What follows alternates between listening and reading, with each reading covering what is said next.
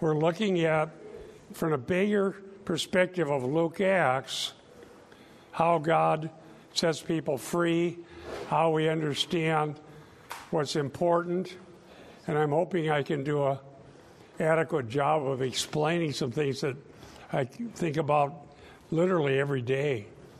I just love Luke Acts, and 1 Corinthians is amazing how it's same theme. So we'll begin with prayer. Dear Lord, thank you that we can gather and open the Scriptures. Thank you for your goodness and kindness. And Lord, we pray for Eric as he teaches the Word, that we'd be having hearts to hear and learn and believe. And we ask you for wisdom from your Word as we study today in Jesus' name. Amen. So as we're looking at Luke Acts, it's a 2-volume work by the same author, inspired by the Holy Spirit. I came up with this title, "The Truth Magnifies the Lord, the False Glorifies Man." And I think you can see that throughout Luke Acts. In fact, it's thematic in Luke Acts. And what happens is that various people are supposed to learn things, and they don't, including the disciples. It takes a while. And what we're to learn is that arguing about who's the greatest is a bad idea. Is that a simple way of saying it? So let's look at this. The context. Now, I know this goes back a while. I missed a couple of weeks and so on. But remember, God had done mighty things through Paul.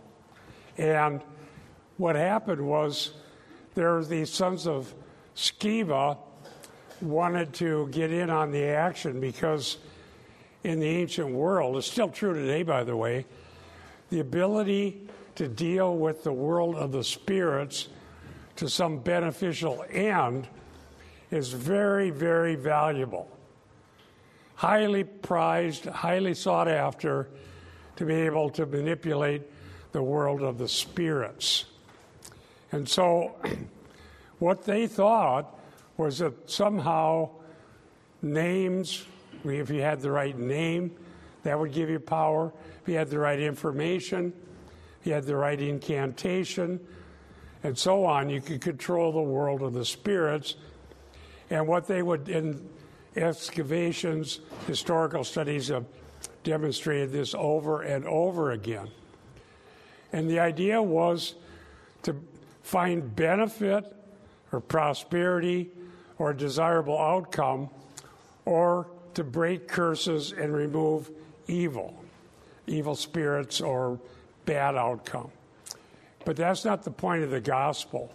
The point of the gospel is forgiveness of sins. And I've talked about that. I think I've mentioned Luke 5 several times recently.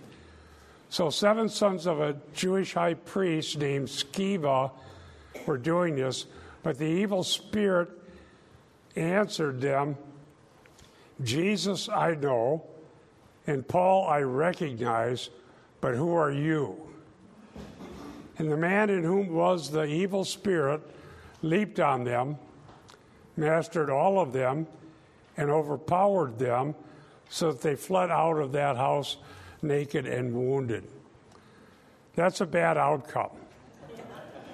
Now, what we need to do, and it's utterly necessary, is to read Luke Acts as a 2-volume work. That's what it is. And if you go back into Luke, you see similar things. And this is all telling us where it's going. In Luke, Jesus has power over everything that the people feared. And that really stands out in the passages where he walks on water, he goes to the land of the Gerasenes. His power. Is there any worse situation than a total demoniac, chained, naked, in a cemetery? Everybody's afraid of him. We'll look at that. So the point is, God is the only one who can deliver people from the domain of darkness. And that's exactly what happens. So let's do some reviews and previews. That's the best way to learn Luke Acts. So Luke 9:37 to 43. And I'll go a little further. I think I mentioned this before. And interestingly, in God's providence, I got an email last night from a guy rebuking me for rejecting hyper-dispensationalism in the idea that the Gospels aren't for Christians. The Gospels are there for a kingdom that was never established because the Jews rejected it. I'll respond tomorrow to the guy, but I wrote an article, somebody found it on our CIC website. It's just a crazy reading. But Luke Acts is a 2-volume work. And don't cite some verse here and there. If you want to understand Luke Acts, start and read all of Luke, all of Acts, and just study that, learn it, see how it works, and it'll be very clear. The themes do not change. And I'll try to show you that. Now, I mentioned before in Luke 9, the Mount of Transfiguration is very important. It's a very important key to Luke Acts. So what we know happens on the Mount of Transfiguration is that there are, Jesus goes up there with 3 disciples, and what you have is Jesus is transfigured. You have Moses and Elijah. What are Moses and Elijah talking about with him on the Mount? His exodus, which he's about to accomplish. And the terminology in the Greek literally uses exodus. So Jesus is talking with Moses, Elijah, about what God's going to do. So the terminology would indicate this isn't a failure. So somebody said, well, Jesus offered a kingdom. They rejected it. It was too hard. So therefore, the church was sort of a plan B or something else. But that's not how Luke portrays this. So on the next day, they came down from the mountain, verse 37. I'm going to read this. You can turn there if you want to. And on the next day, when they came down from the mountain, a large crowd met him, and a man from the crowd shouted, saying, "Teacher, I beg you to look at my son, for he is my only boy." And a spirit seizes him, and he suddenly screams, and it throws him into a convulsion with foaming at the mouth, and only with difficulty does it leave him, mauling him as it leaves. I begged your disciples to cast it out, and they could not. Now, this is, in a sense, a shocking response, unless you've been reading Luke Acts and you read the beginning of Luke. But this is what they say. Here's what Jesus said. And Jesus answered, said, "You unbelieving and perverted generation, how long will I be with you and put up with you? Bring your son here." And while he was still approaching, the demon slammed him into the ground, threw him into a convulsion. But Jesus rebuked the unclean spirit and healed the boy and gave him back to his father.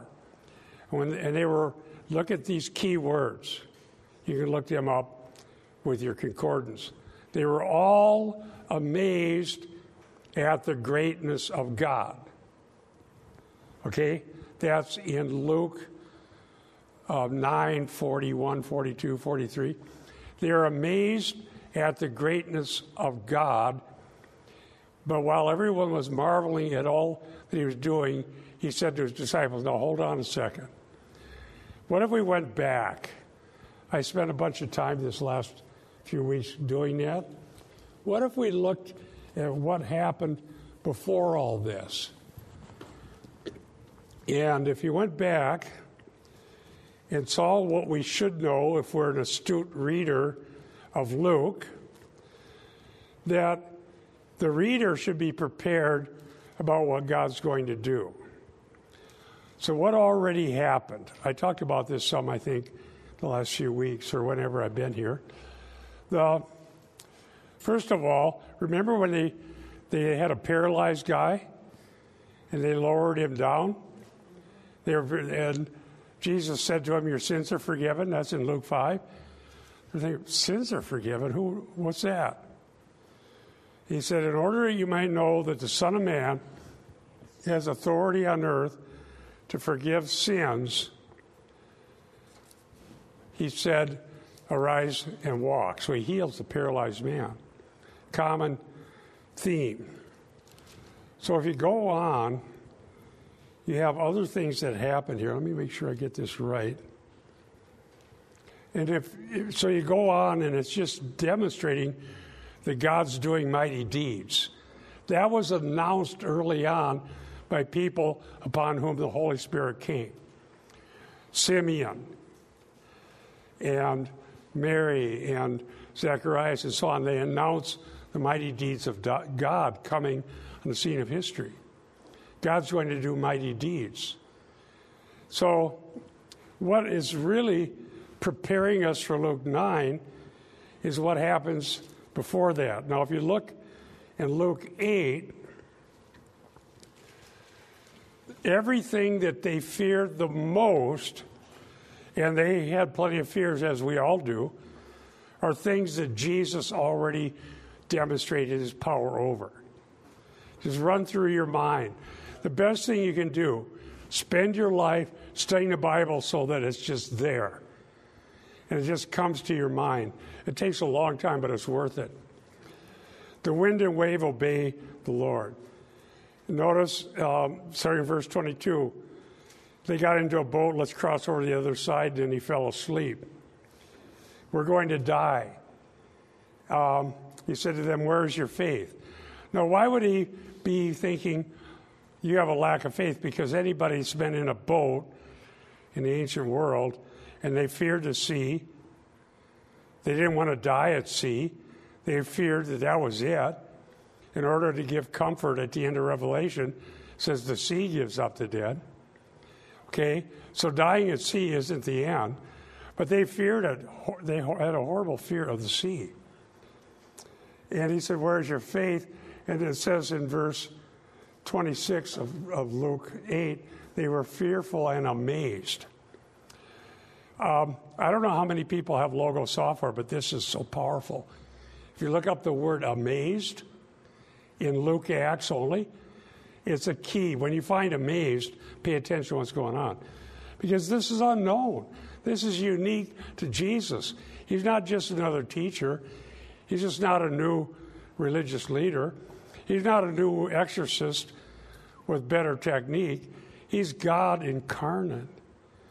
God the Son, the one that eventually ends up here in Luke 9 on Transfiguration. Then what's the next thing that happens? Well, he went over to the Gerasenes, which is Gentile territory. So he goes to the unclean territory of the Gentiles, a guy with unclean spirits, a guy naked, a guy chained, unclean cemetery. The demons go out, the legion, into swine, unclean, into the sea, which they feared, even though he had just calmed the sea. And so the point isn't, if we learn the right technique, we can do that. No. The point is, no one can do this, only Jesus. It's unheard of. In fact, the worst situation you could ever think of is right here. And he deals with it. Not only that, this is a preview of the mighty deeds of God. Not only that, notice in verse 35, after all of that I just gave you a summary of, then the people went out to see what had happened. They came to Jesus and found the man with the demons had departed from sitting at Jesus' feet, dressed and in his right mind, and they were afraid. He's fine. They're afraid. Okay? And meanwhile, the eyewitnesses reported to them how the demon-possessed man was delivered.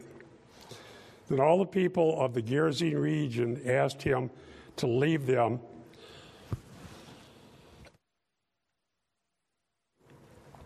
Because they were gripped with great fear. They said, go. They were afraid. Okay? And verse 38, and the man from whom the demons had departed kept begging him to be with him. He wanted to follow Jesus. But he sent him away saying, go back to your home and tell all that God has done for you. This man was so delivered that he was trusted to be a witness about Christ as a Gentile in Gentile territory on the other side of Galilee, land of the Gerasenes. It's a preview of who God might use. Could God use Saul of Tarsus? Hostile man, intent to attack anything that's good. There's previews. If you learn how to read Luke Acts, you won't read some silly guy that says, well, God was trying to do this and that, but he couldn't, so therefore the church. I wrote an article even rebuking these false teachers for saying, we're not even under the new covenant. We don't have any covenant. And so you got to read. You got to read. I still hear Dr. Versa, but read the text. Wow. Isn't that something?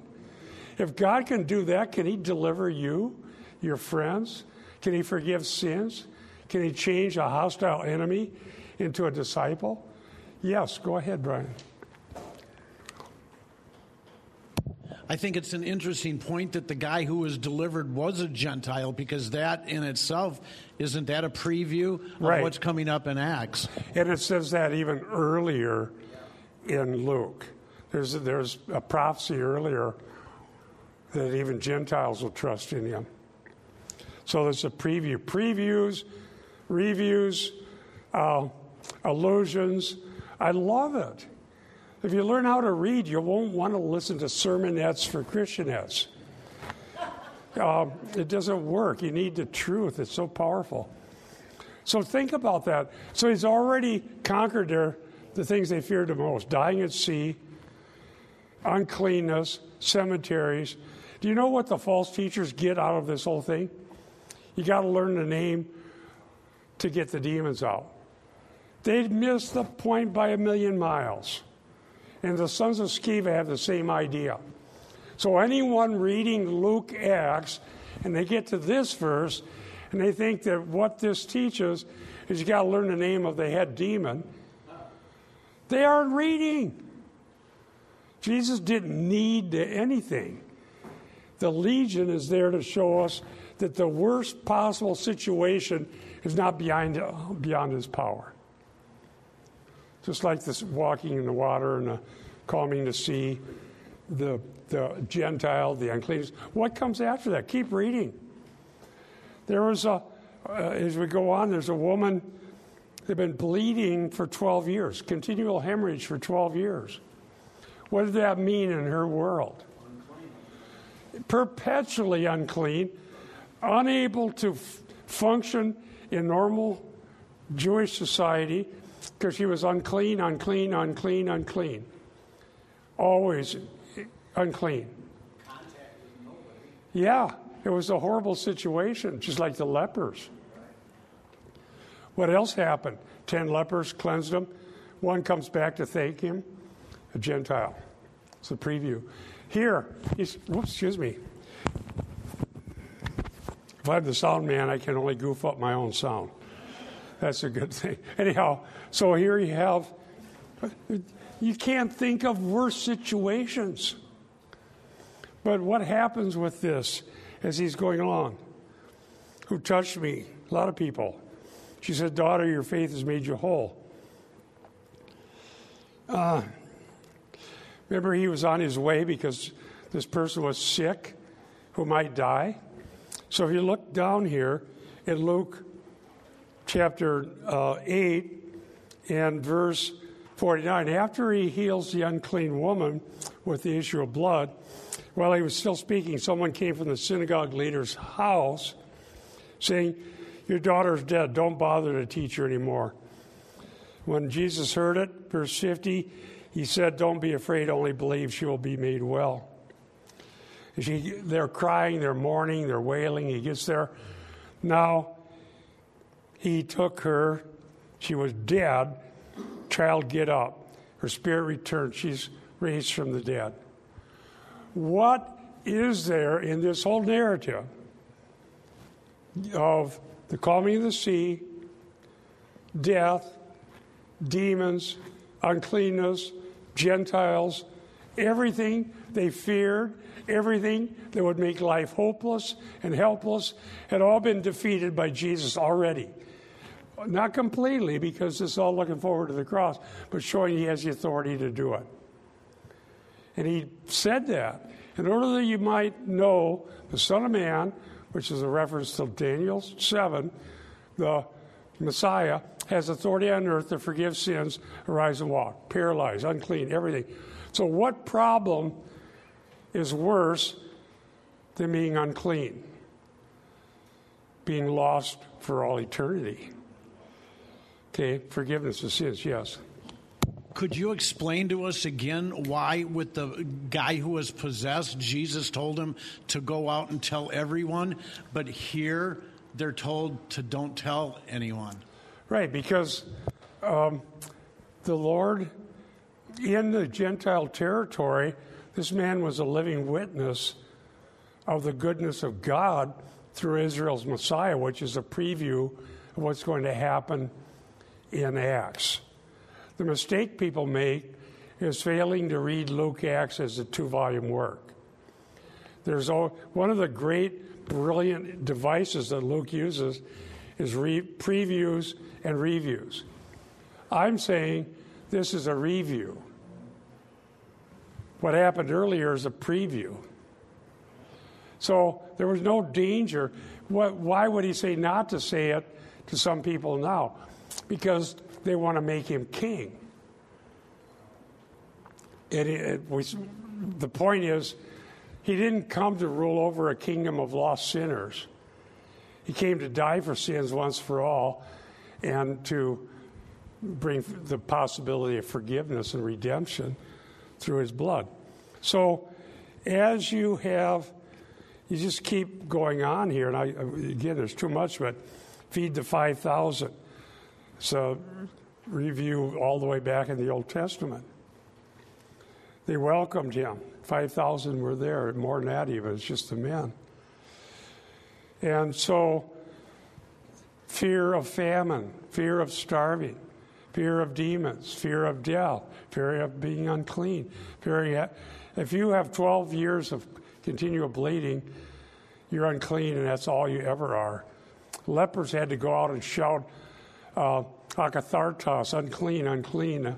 I'm unclean, so people didn't accidentally get near them and not be able to go into normal synagogue or temple life.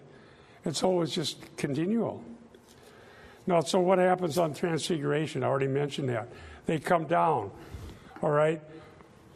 After all of that, now you start to see what the issue is. The astute reader of Luke will say, Luke 9, well, yeah, we know he's already done greater things than that. But look at 44. You have to turn here. Luke 9, 44, 45, and 46. This is the key. And this will help us understand Luke Acts. I'm so glad I got that email when I did. I'll respond to it tomorrow. But what is the issue? If you want to look at one issue that stands out in Luke Acts, it's this issue of status honor. That comes through from beginning to end. So let me read it. Luke 9, 44, 46. Right after they were amazed at the greatness of God, it says this. Jesus said this, let these words sink in to your ears. Why does he say it that way? Because what he's saying is exactly what they don't want to hear and they just can't believe. Okay? Sink into your ears means penetrate so much that you get what the point is. Let me read it. The Son of Man, who's the Son of Man? Messiah. It's a reference to Daniel 7. Jesus is going to be delivered into the hands of men.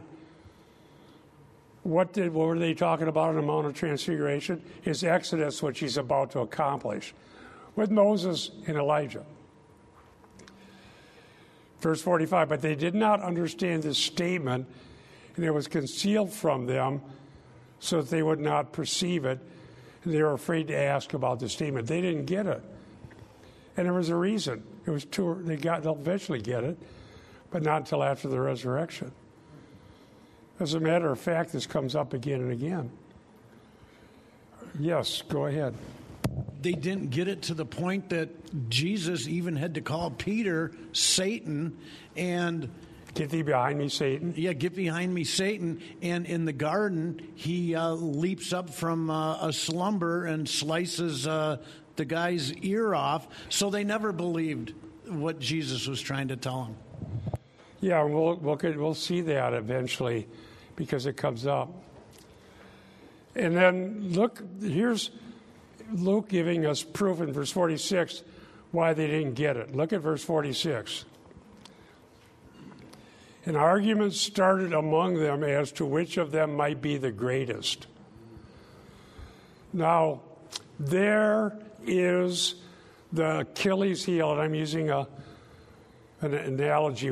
Achilles is from mythology, but it's still terms. The author determines the meaning.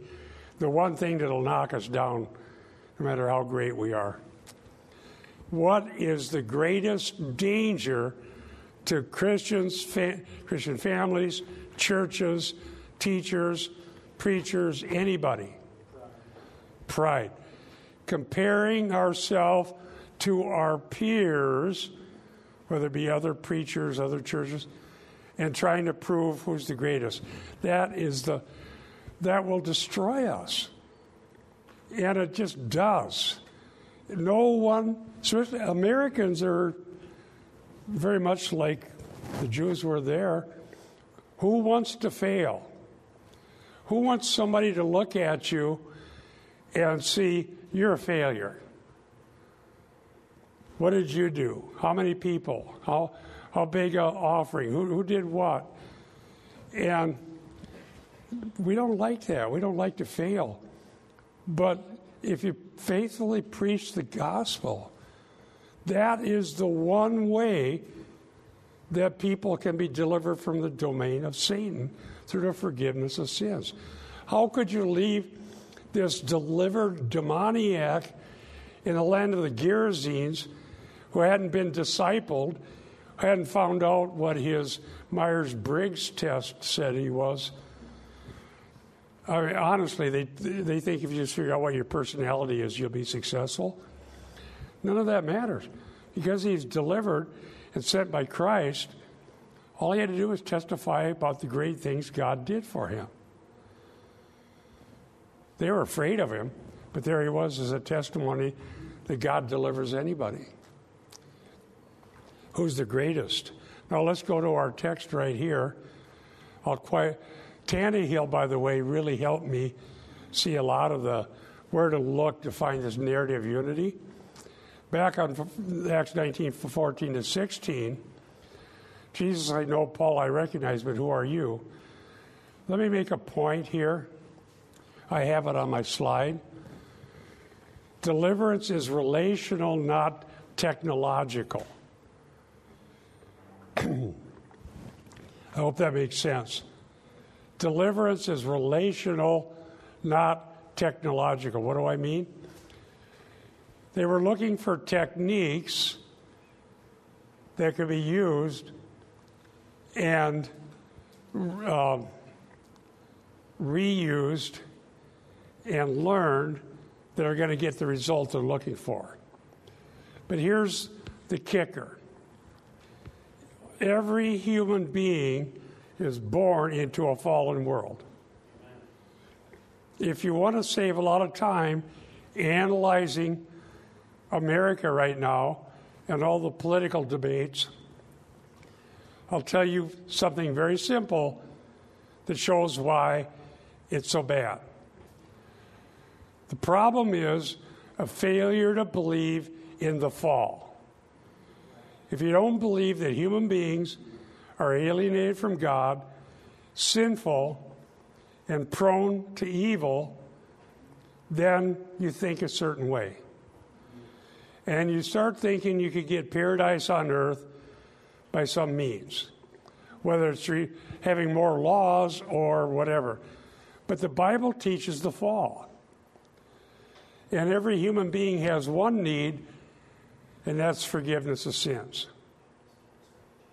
And if you don't have that, if we think that having a very comfortable life for 100 years and then dying was a fantastic outcome, we don't understand the Bible. We need forgiveness of sins. Technology cannot save us. Spiritual technology cannot save us. Religious technology cannot save us. Church growth technology cannot save us. Only God does through Christ. Now, let me cite Tannehill because I want us to, what a help to me it was when I started really exploring the narrative unity of Luke Acts. Tannehill, who really did a good job in the 90s on this, he says this: the Jewish exorcists attempt to do what Paul is doing with disastrous results. The evil spirit knows the power of Jesus' name. By the way, it's not a secret name, Yeshua. There's lots of Yeshuas, but this is the God the Son. This is the one who sits at the right hand of the authority of God on high, Psalm 110 and verse 1. This is the unique one, the Creator, announced by the people early in Luke and elsewhere. So back to Tannehill, the evil spirit knows the power of Jesus' name, but also knows the difference between a true exorcist and the counterfeit. The sons of Sceva attempt the exorcism through Jesus, whom Paul proclaims. Wrong tense, right? Paul over here, this other Jesus. We don't know him, but I bet you that'll work. He didn't. Tannehill, their words indicate their distant, indirect knowledge of Jesus. The evil spirits reply, Jesus I recognize and Paul I know, but who are you? Underscores, says Tannehill, the futility of their attempt while bearing witness to Jesus and also to Paul as Jesus' chosen representative. This scene is somewhat like Paul's encounter with a Jewish false prophet in 13:6-12, for in both cases, Paul's power is highlighted in contrast with a false counterpart. In both cases, says Tannehill, the issue of magic appears in the context, 13:6, 8, and so on. The scene also resembles Peter's encounter with Simon Magus, Samaria. I mentioned that last week, 8:18-24. There also the issue of magic appears. And Simon, like the sons of Sceva, wants to exercise the same power as Jesus' witnesses, falsely believing that it can be manipulated through formulas or money. It still goes on. There are people in the Christian world who are charging thousands of dollars to do exorcisms and no guarantee of the results. And I can bring a bag of books of those people who write these things. And you cannot engage in that and have an eternal perspective. Why would you enrich yourself $3,000 a pop and never tell people about redemption, forgiveness, and eternal life? What good is it? More from Tannehill. The echoes of the apostles' successful work in Jerusalem, Samaria, in the early days of the mission suggest that the word of the Lord is equally powerful in Paul's Ephesian ministry, and that the Christian mission can be equally successful in the pluralistic world of Greeks and the diaspora Jews represented in Ephesus. Here's the point. It doesn't matter where you are on the earth. It doesn't matter if you're in Africa, modern Israel, Europe, Canada, Sri Lanka. I see that there's huge problems there. We know people that have been missionaries that are working these places, Philippines, Brazil, South America. It doesn't matter where you are on the globe. The gospel has the power to deliver you not from bad outcomes in this life, but from the entire domain of darkness and transfer you into the kingdom of his beloved Son. Colossians 1:13 and 14. The difference between the Gadarene isn't the name, it's forgiveness of sins through the power of Christ. It doesn't matter that he's still in Gentile territory. There's no place you can move to on this earth where when you get there, you're going to be in a Christian place, whereas before you were not. Anywhere. You can live in the Vatican. Does that make you in a Christian place? And it's the desire of church history to replicate things that never did exist and never could, other than Christ returning and reigning himself. We went through some pictures looking for pictures over the years to celebrate our 50th anniversary. We found some from Barbados. In 2007, they asked us to come to Barbados because the church growth movement had come there, and there were some evangelicals on the island of Barbados. So I agreed. Diane and I went. Turned out I'm allergic to the island, but the rains every day and the mold never stops. But nevertheless, and then when I got there, they had flowers all around I went through more Benadryl, and anyhow, that's not the point.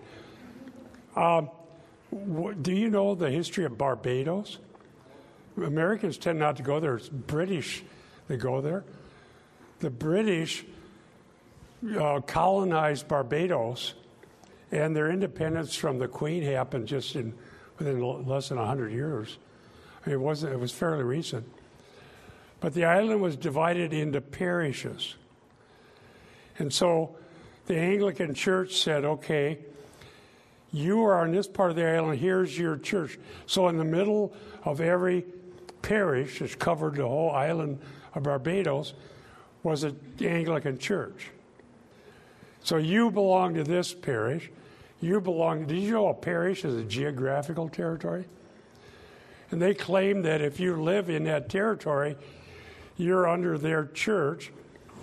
And the Queen is the head of the Anglican Church, or the king, and now you're a Christian. And so you go to your parish church. But it didn't really make anybody a Christian, although some were. Now, the people who asked us to come were, I think, Nazarenes or a different kind of group that were evangelicals. So we were on Barbados, and we learned about parishes and so on. Here's the problem. Christianity is not about geography. The whole world lies in the power of the evil one. There's nowhere on the globe you can go where your sin nature magically goes away. There's nowhere you can be raised where you're pristine. There's nowhere you can come from where you're not a sinner. Anywhere. It doesn't matter where it is. The whole, if you want to look at the gay earth, the cosmos, whatever word in the Bible for the entire world, the fall is true. The only way for anyone anywhere to be free from darkness is to know Jesus Christ as Lord and Savior. But whenever that happens, throughout church history, there's this idea that we're going to create a territory now, and right here, we're going to get rid of the problems. Here's your parish, here's your church, here's your hymnal, here's your doctrines, now you're a Christian. Go there. That's how they do it. Has it ever worked? No. And now, I don't care how much money you have, how much brick and mortar you invest in, how big the library, how prestigious the institution, how educated the professors. Within 1 or 2 generations, what you'll hear is liberal darkness. And it happens again and again. That's how I met Eric. The first time I ever saw him, we're standing in front of the Cornerstone at Bethel Seminary. And I'm not complaining. I got a fantastic education. I would never have heard of Tannehill had I not been there.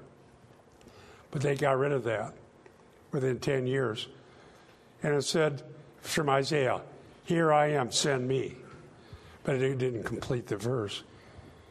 Now, Eric had been taught by a guy by the name of Leron Schultz, who just got there toward the end before I graduated. They didn't have the gospel. He was just teaching philosophy. And the things that were taught earlier, like the meaning of the Lord's Supper, Christian baptism, Bible teaching, all of that, it was gone and replaced by philosophy and psychology and psychiatry, with few exceptions. So now what happens here as they want to be the greatest? What we know, because we already read Luke Acts a few times, is that Luke is about a journey to go be rejected. How many people are going to volunteer to be part of a mission where the outcome is you'll be rejected? And so that's why they don't get it, and they keep arguing about who's the greatest. I think Brian called me one time recently, and remember you asked about, I think, the Lord's Supper? Before we do that, let me look at Luke 11. I must have printed that somewhere. It does me a lot of good to print all these things, because I can't remember what folder the paper's in. Let's look at 11:14 to 23. I don't think I have a slide for it, do I? No.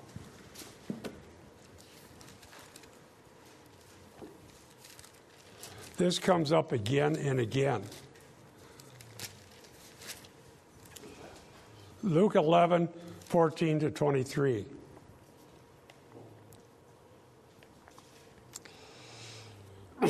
Now he was driving out a demon that was mute, and when the demon came out, the man who had been mute spoke, and the crowds were amazed. See that word amazed? It's a key word in Luke Acts. But some of them said, he drives out demons by Beelzebub, the ruler of the demons. And others, as a test, were demanding him a sign from heaven. Verse 17, knowing their thoughts. Stop right there. Who knows the thoughts of the heart, according to the Bible? God. Only God. Statement about the deity of Christ. God knows the heart. In fact, there's a word in English, we'd hyphenate it, heart knower. God is the heart knower. Knowing their thoughts, he told them, every kingdom divided against itself is headed for destruction. House divided against itself fails. If Satan is also divided against himself, how will this kingdom stand? For you say I drive out demons by Beelzebul, and if I drive out demons by Beelzebul, who is it your sons drive them out by? Now these ones were sons of a high priest Sceva. Well, they didn't actually drive them out. I think I read to you Josephus's description of techniques they used. these mandrake roots and smoke, and they try to get him to come out through the smoke. I think I read that. This isn't unknown. It's out there, but it doesn't really work. He says, if I drive out demons by the finger of God, then the kingdom of God has come to you. When a strong man fully armed guards his estate, his possessions are secure. Now, when the stronger that he attacks, the one stronger, that's Christ, the kingdom of God coming on the scene of history through Christ, and overpowers him, he takes from him all his weapons he trusted and divides up his plunder. Anyone who is not with me is against me. Anyone who does not gather with me scatters. Now, these things make so much sense now. I used to think there's a problem. There's no problem. The only stronger one who can deliver anyone from the kingdom of darkness is Christ. Okay? And if we do not know him, and here's what people get wrong that make these false teachers rich. If you, let's say you are as close to normal as anybody might be, and you live ordinary life, but not bad, your kids love you, you got a good family, you got your bills paid. I know that that's not hard to do anymore, but let's just say you're in that condition. And you live out a good, decent life. You don't have major problems. And you live out a normal lifespan. And at your funeral, lots of people say good things about you. But that's it. Now, no one is going to call an exorcist for ordinary people. But what the deceived world doesn't realize is that the fall from Genesis 3 is true. And in Satan's way of destroying people, just leaving people alone to live out their life without any difficulties keeps them in darkness. Unless there's an intervention by God. Being ordinary and successful and healthy, but not knowing Christ, means you're lost. That's what's wrong with the church growth movement. Filling massive auditoriums with people promising them ordinary middle-class life or maybe better. But where's forgiveness of sins?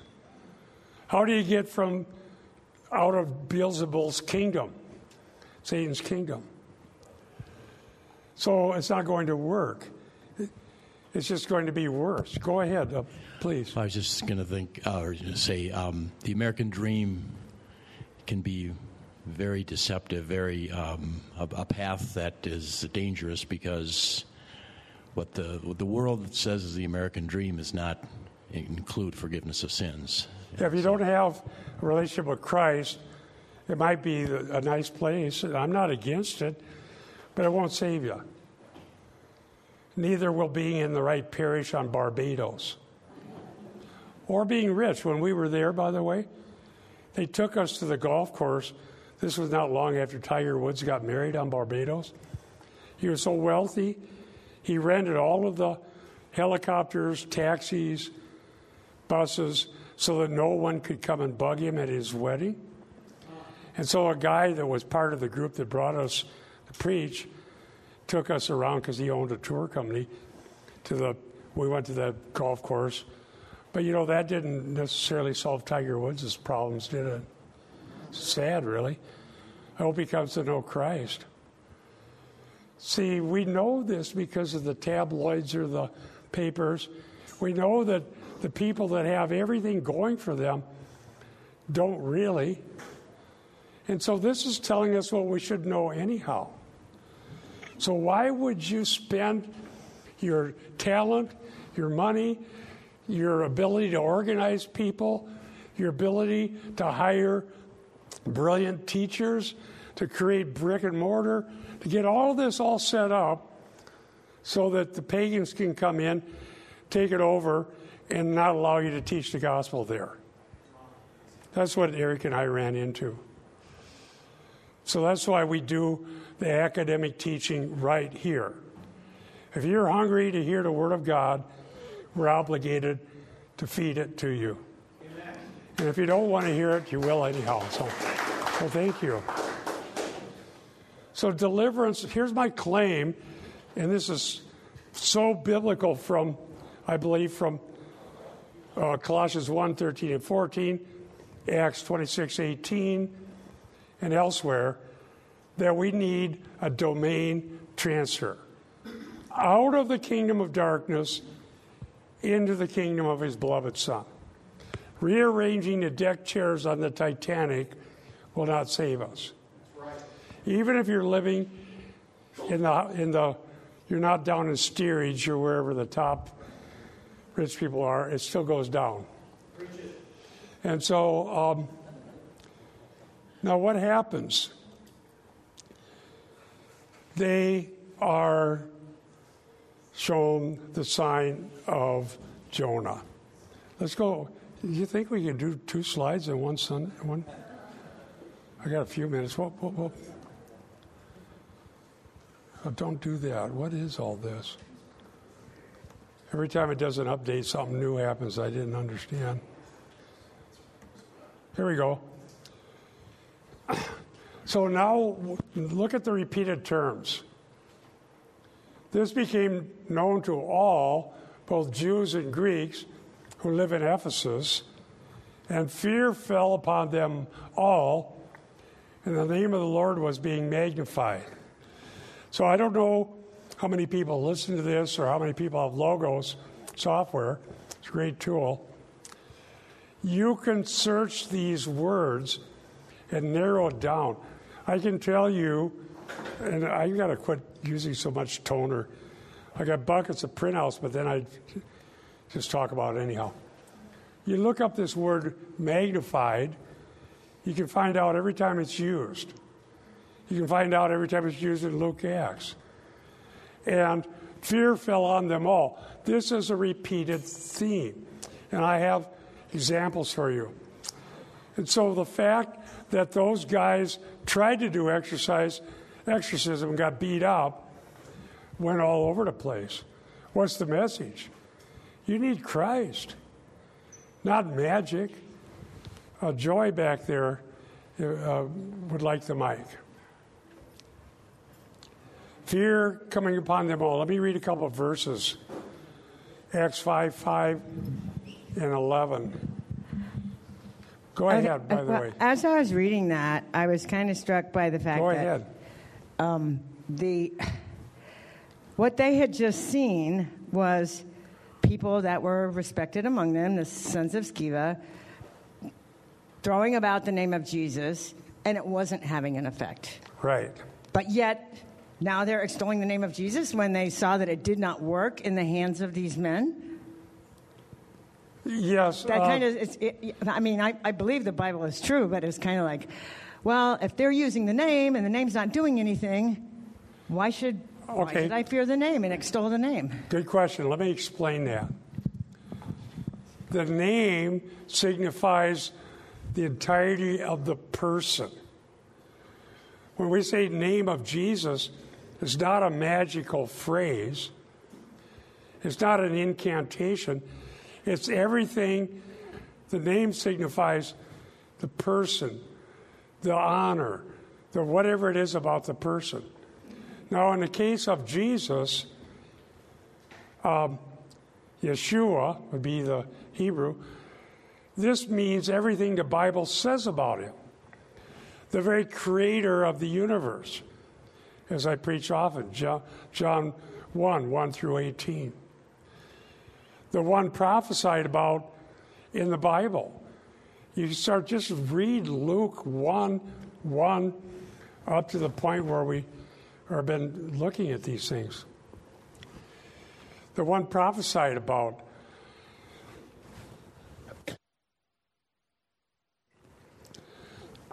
The coming one the mighty one, the Son of God, the Son of David, the Son of Man, the one who's going to die for sins once for all, the just for the unjust.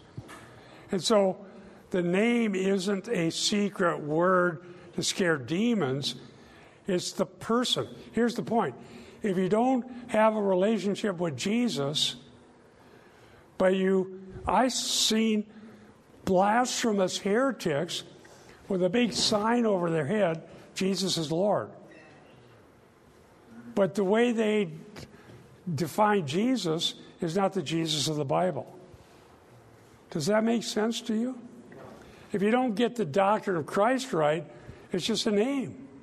And there's lots of, if that's what they said, Jesus whom Paul preaches. I was just going to point out that it's a form of taking the Lord's name in vain. Good point. When we take his name and we use it as a way to manipulate the demonic realm, but we don't trust in him, we're taking upon his name upon our lips in a vain way. And so one of the problems that the Israelites had is that they thought, well, as long as we don't utter his name, we're not taking his name in vain. But no, they bore his name because they were his people, yet they lived in a vain way. They didn't trust and they didn't obey. Therefore, they're taking the Lord's name in vain. So the only way not to take his name in vain is ultimately to believe in Christ. Trust in him. Trust in him. Yeah, amen. Yeah. So using his name as an amulet or a saying to try to manipulate the demonic realm is taking the Lord's name in vain. Good point. I agree. And so the name of the Lord being magnified means the person and work of Christ, who he is, what he did, why we need him. And so let me give you a quick rundown in about 2 minutes here. What does it mean to magnify the Lord? The name was magnified. Here's a few, I think I have them listed here, but this is a review. Luke 1:46, Mary said, "My soul exalts the Lord." There's that word. Luke 1:58, her neighbors and relatives heard that the Lord had displayed his great mercy toward her, and they were rejoicing with her. And then there's others. I didn't write them all down. Acts 5:13. Think about this. How does God magnify his name? By choosing and saving a people. Remember Genesis 12:2? I will make you a great nation, and I will bless you, and I'll make your name great, and you will be a blessing. Who was that given to? Abraham. Why is Abraham significant? Because he lived in the right geographical location. Ur of the Chaldees wasn't anything extraordinary, but Yahweh appeared to him, so I'll make your name great in order to bring forth messianic salvation. 2 Samuel 7:46, your name shall be great forever, and they will say, Yahweh of hosts is God over Israel, and the house of your servant David will be established before you. Psalm 34:3, magnify Yahweh with me, let us exalt his name together. And ultimately, the only reason God is exalted is because he takes action to glorify his own name. So it says in Ezekiel 38:23. Now remember, Israel didn't live up to their calling. I think that's one of the reasons, besides obviously Bible prophecy, God's not done yet. There's still a yet future, because God is going to bring honor to his own name by saving people, even an obstinate people. Ezekiel 38:23. And so I will exalt myself and show myself holy, and I will make myself known before the eyes of many nations, and they will know I am Yahweh. Ultimately, in Christ, God is showing himself to be exalted and great. So everything you read about, and I'm just giving you a brief summary. I'm hoping to get to the point where this is just on the tip of my tongue and in my mind, because Luke, Acts is a 2-volume. God is acting to show who he is. And the people are tempted to debate who's the greatest. Can you imagine the Mount of Transfiguration? Moses Elijah, Jesus, they get a preview of glory. Father said, from heaven says, this is my beloved Son, listen to him. You get down, who's the greatest? Why would you have that discussion? You can spend a lot of money to have somebody help you prove you're the greatest. It's called an ad campaign.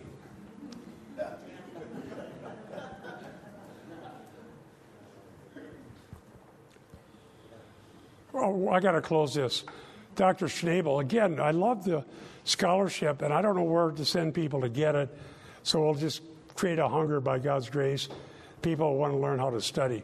Schnabel, the passive of the verb was glorified is best linked with the Jews and Greeks living in Ephesus as they hear of the failed attempt to drive out an evil spirit by the invocation of the name of Jesus, an attempt that blew up in the faces of the exorcists because they did not believe in Jesus.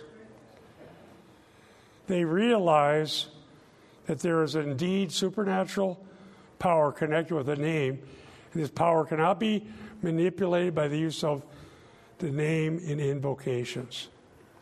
Now, next week, we're going to look at how much money they were willing to spend on magic. 50,000 pieces of silver. When silver was $33 an ounce, that'd be a lot right now. Let's pray. Thank you, Lord, for the gathering of the flock. Thank you for Eric, and may his words to us penetrate to our hearts, and may we learn to submit to you and not argue about who's the greatest, but magnify your name by declaring who you are and what you've done and humbly submitting to you. Thank you, Lord, in Jesus' name. Amen. Thank you. God bless you.